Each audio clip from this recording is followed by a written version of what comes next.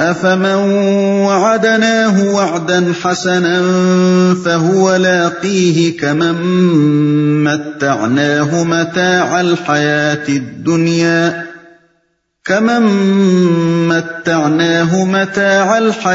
الدُّنْيَا ثُمَّ هُوَ يَوْمَ الْقِيَامَةِ مِنَ الْمُحْضَرِينَ۔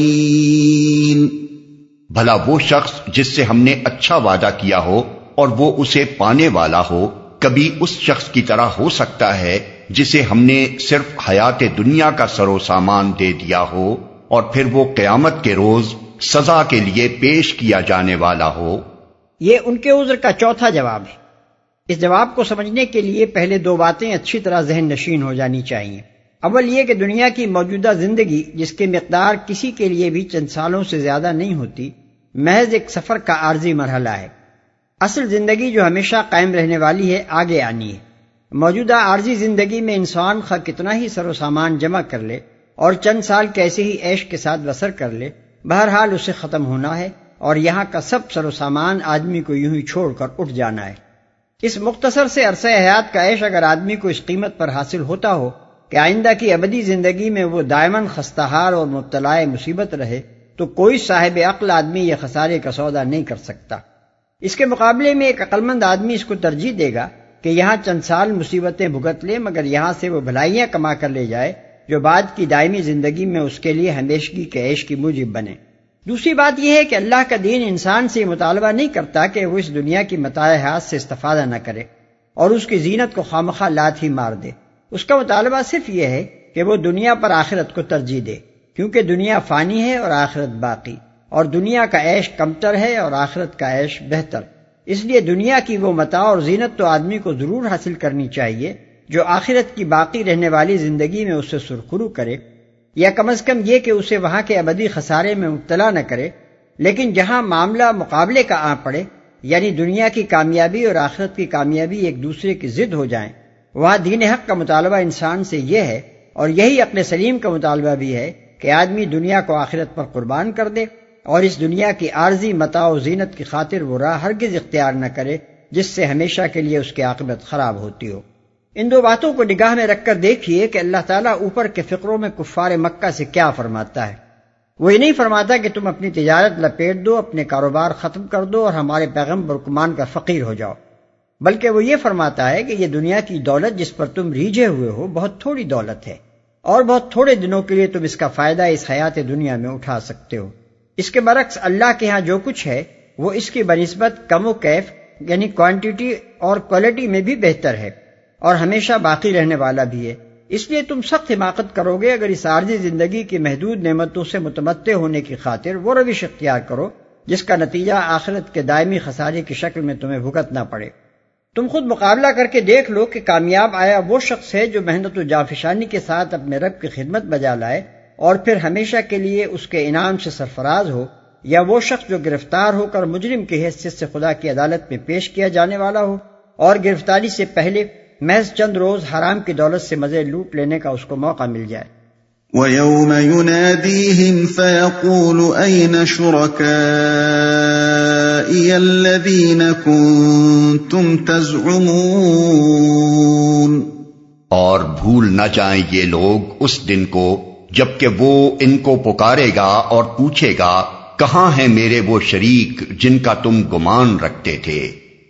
یہ تقریر بھی اسی چوتھے جواب کے سلسلے میں ہے، اور اس کا تعلق اوپر کی آیت کے آخری فقرے سے ہے۔ اس میں یہ بتایا جا رہا ہے کہ محض اپنے دنیاوی مفاد کی خاطر شرک و بت پرستی اور انکار نبوت کی جس گمراہی پر یہ لوگ اصرار کر رہے ہیں، آخرت کی ابدی زندگی میں اس کا کیسا برا نتیجہ انہیں دیکھنا پڑے گا۔ اس سے یہ احساس دلانا مقصود ہے کہ فرض کرو دنیا میں تم پر کوئی آفت نہ بھی آئے اور یہاں کی مختصر سی زندگی میں تم حیات دنیا کی متاع و زینت سے خوب بہرہ اندوز بھی ہو لو، تب بھی اگر آخرت میں اس کا انجام یہی کچھ ہونا ہے تو خود سوچ لو کہ یہ نفع کا سودا ہے جو تم کر رہے ہو یا سراسر خسارے کا سودا۔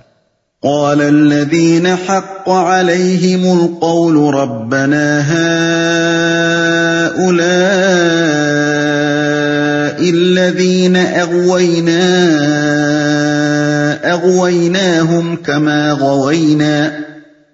أغويناهم كما غوينا تبرأنا إليك ما كانوا إيانا يعبدون۔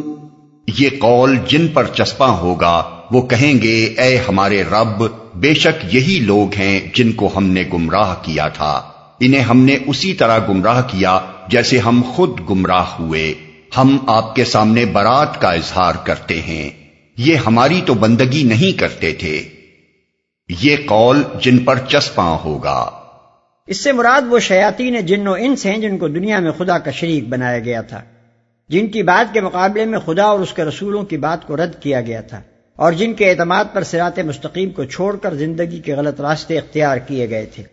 ایسے لوگوں کو خواہ کسی نے الہ اور رب کہا ہو یا نہ کہا ہو، بہرحال جب ان کی اطاعت و پیروی اس طرح کی گئی جیسے خدا کی ہونی چاہیے تو لازماً انہیں خدائی میں شریک کیا گیا۔ برات کا اظہار کرتے ہیں، یعنی ہم نے زبردستی ان کو گمراہ نہیں کیا تھا، ہم نے نہ ان سے بینائی اور سماعت سلب کی تھی، نہ ان سے سوچنے سمجھنے کی صلاحیتیں چھین لی تھیں، اور نہ ایسی ہی کوئی صورت پیش آئی تھی کہ یہ تو راہ راست کی طرف جانا چاہتے ہوں مگر ہم ان کا ہاتھ پکڑ کر جبراً انہیں غلط راستے پر کھینچ لے گئے ہوں، بلکہ جس طرح ہم خود اپنی مرضی سے گمراہ ہوئے تھے اسی طرح ان کے سامنے بھی ہم نے گمراہی پیش کی اور انہوں نے اپنی مرضی سے اس کو قبول کیا، لہذا ہم ان کی ذمہ داری قبول نہیں کرتے، ہم اپنے فعل کے ذمہ دار ہیں اور یہ اپنے فعل کے ذمہ دار۔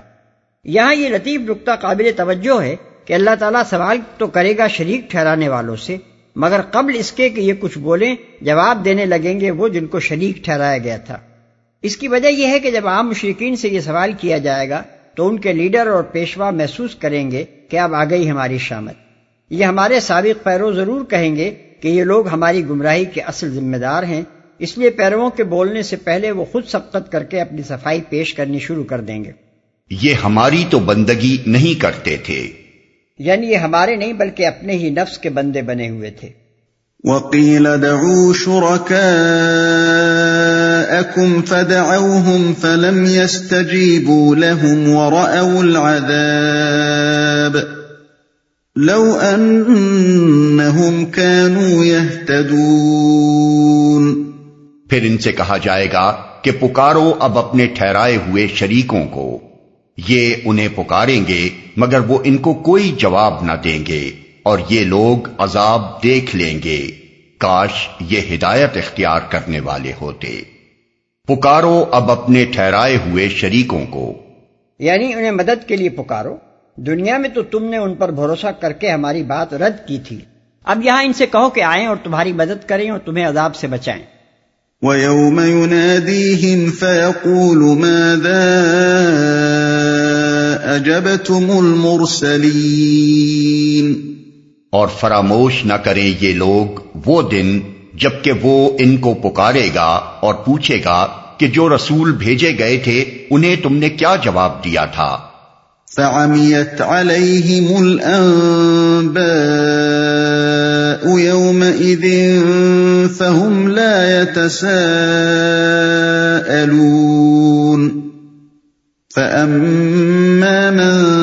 تَابَ وَآمَنَ وَعَمِلَ صَالِحًا فَعَسَىٰ أَن يَكُونَ مِنَ الْمُفْلِحِينَ۔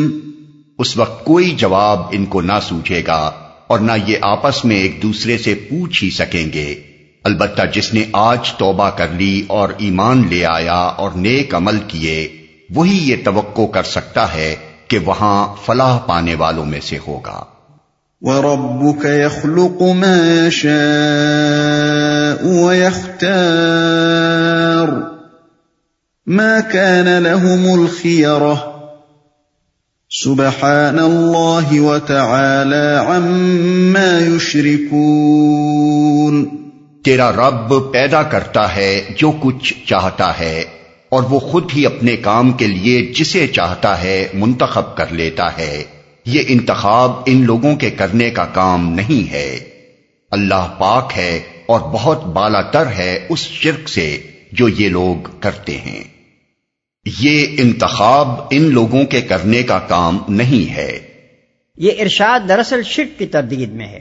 مشرکین نے اللہ تعالیٰ کی مخلوقات میں سے جو بے شمار معبود اپنے لیے بنا لیے ہیں اور ان کو اپنی طرف سے جو اوصاف، مراتب اور مناصب سونپ رکھے ہیں اس پر اعتراض کرتے ہوئے اللہ تعالیٰ فرماتا ہے کہ اپنے پیدا کیے ہوئے انسانوں، فرشتوں، جنوں اور دوسرے بندوں میں سے ہم خود جس کو جیسے چاہتے ہیں اوصاف، صلاحیتیں اور طاقتیں بخشتے ہیں، اور جو کام جس سے لینا چاہتے ہیں لیتے ہیں۔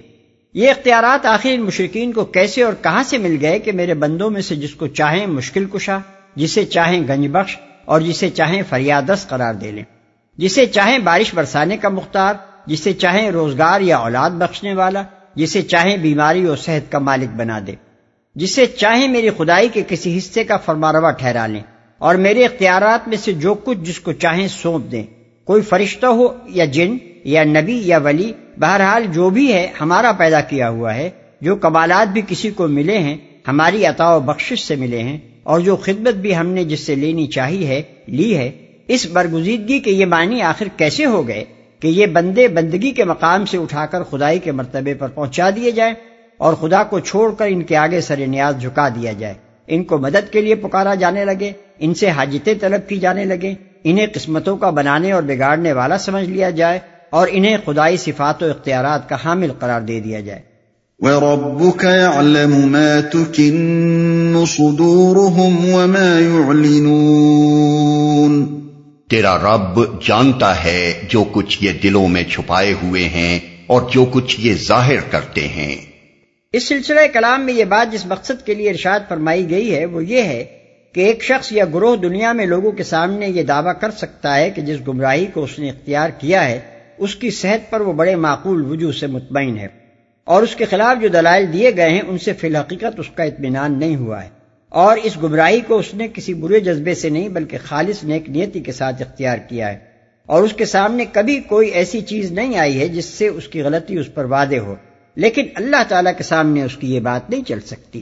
وہ صرف ظاہر ہی کو نہیں دیکھتا، اس کے سامنے تو آدمی کے دل و دماغ کا ایک ایک گوشہ کھلا ہوا ہے، وہ اس کے علم اور احساسات اور جذبات اور خواہشات اور نیت اور ضمیر ہر چیز کو براہ راست جانتا ہے۔ اس کو معلوم ہے کہ کس شخص کو کس کس وقت کن کن ذرائع سے تنبیہ ہوئی، کن کن راستوں سے حق پہنچا، کس کس طریقے سے باطل کا باطل ہونا اس پر کھلا، اور پھر وہ اصل محرکات کیا تھے جن کی بنا پر اس نے اپنی گمراہی کو ترجیح دی اور حق سے منہ موڑا۔ وَهُوَ اللَّهُ لَا إِلَٰهَ إِلَّا هُوَ لَهُ الْحَمْدُ فِي الْأُولَىٰ وَالْآخِرَةِ وَلَهُ الْحُكْمُ وَإِلَيْهِ تُرْجَعُونَ۔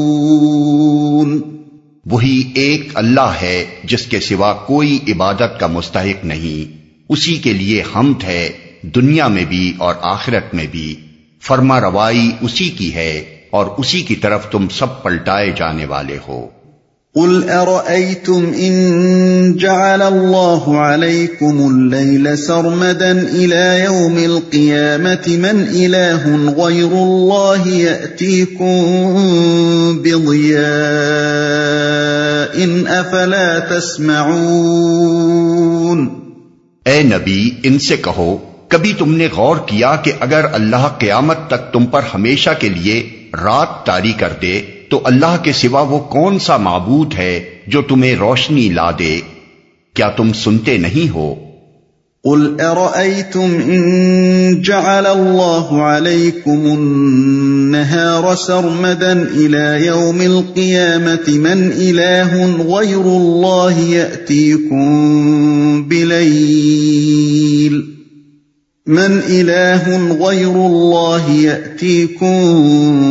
بِلَيْلٍ تَسْكُنُونَ فِيهِ أَفَلَا تُبْصِرُونَ۔ ان سے پوچھو، کبھی تم نے سوچا کہ اگر اللہ قیامت تک تم پر ہمیشہ کے لیے دن طاری کر دے تو اللہ کے سوا وہ کون سا معبود ہے جو تمہیں رات لا دے تاکہ تم اس میں سکون حاصل کر سکو؟ کیا تم کو سوچتا نہیں؟ وَمِن رَّحْمَتِهِ جَعَلَ لَكُمُ اللَّيْلَ وَالنَّهَارَ لِتَسْكُنُوا فِيهِ وَلِتَبْتَغُوا مِن فَضْلِهِ وَلَعَلَّكُمْ تَشْكُرُونَ۔ یہ اسی کی رحمت ہے کہ اس نے تمہارے لیے رات اور دن بنائے تاکہ تم رات میں سکون حاصل کرو اور دن کو اپنے رب کا فضل تلاش کرو، شاید کہ تم شکر گزار بنو۔ وَيَوْمَ يُنَادِيهِمْ فَيَقُولُ أَيْنَ شُرَكَائِيَ الَّذِينَ كُنتُمْ تَزْعُمُونَ۔ یاد رکھیں یہ لوگ وہ دن جبکہ وہ انہیں پکارے گا، پھر پوچھے گا کہاں ہیں میرے وہ شریک جن کا تم گمان رکھتے تھے۔ وَنَزَعْنَا مِن كُلِّ أُمَّةٍ شَهِيدًا فَقُلْنَا هَاتُوا بُرْهَانَكُمْ فَعَلِمُوا أَنَّ الْحَقَّ لِلَّهِ وَضَلَّ عَنْهُمْ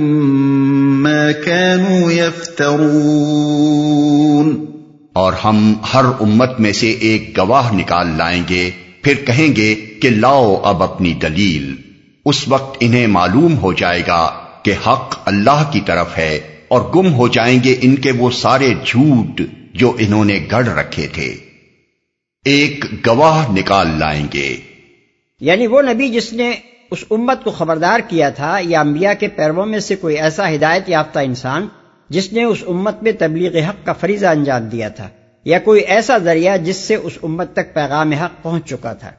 لاؤ اب اپنی دلیل،